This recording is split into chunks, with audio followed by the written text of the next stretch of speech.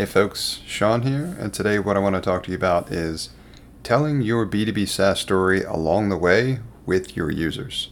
Now, that's a different way essentially to describe email marketing, but what I'm trying to share with you is that you want to bring your users along for the ride as your B2B SaaS product is evolving, because you want to try to establish a relationship with them early and often, and get feedback from them whenever you can in terms of what it is you're building, or even better, what you should build next, because it will further extend what your tool is capable of doing in terms of solving their problem or making their lives easier.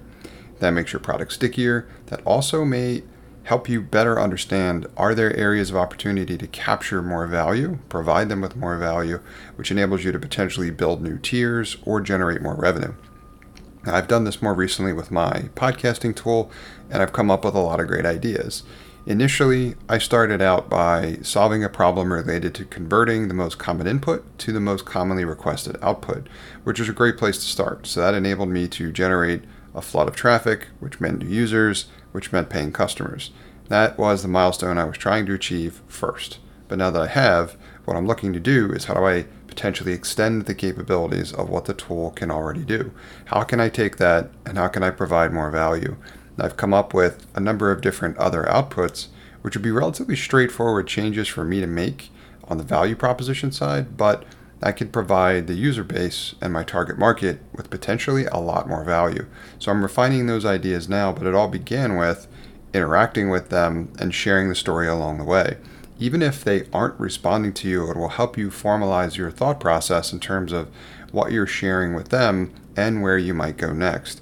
So the way that I've set this up technically is when users are converted in Stripe, which is the payment gateway that I'm using to manage, those emails are being sent to my email management platform with the moment is MailChimp, and then that enables me to communicate with my users in terms of any updates that I want to share, new features that have been shipped, anything else that's going on with the product so I can keep them all in tune.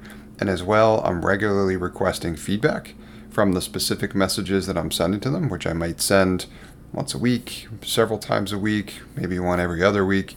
Either way, I'm making sure that they're receiving communication along the way, which is helping them understand how the product is evolving, and the fact that I want their input to learn more about what else the product can do to make their lives better. Hey folks, Sean here, and thanks for listening to this episode. I hope you got a ton of value out of it. If you did, I'd encourage you to also sign up for my free 5-day email course about launching a profitable B2B SaaS application for less than $750. If you'd like to sign up for that course, you can do so at nextstep.io/B2B SaaS.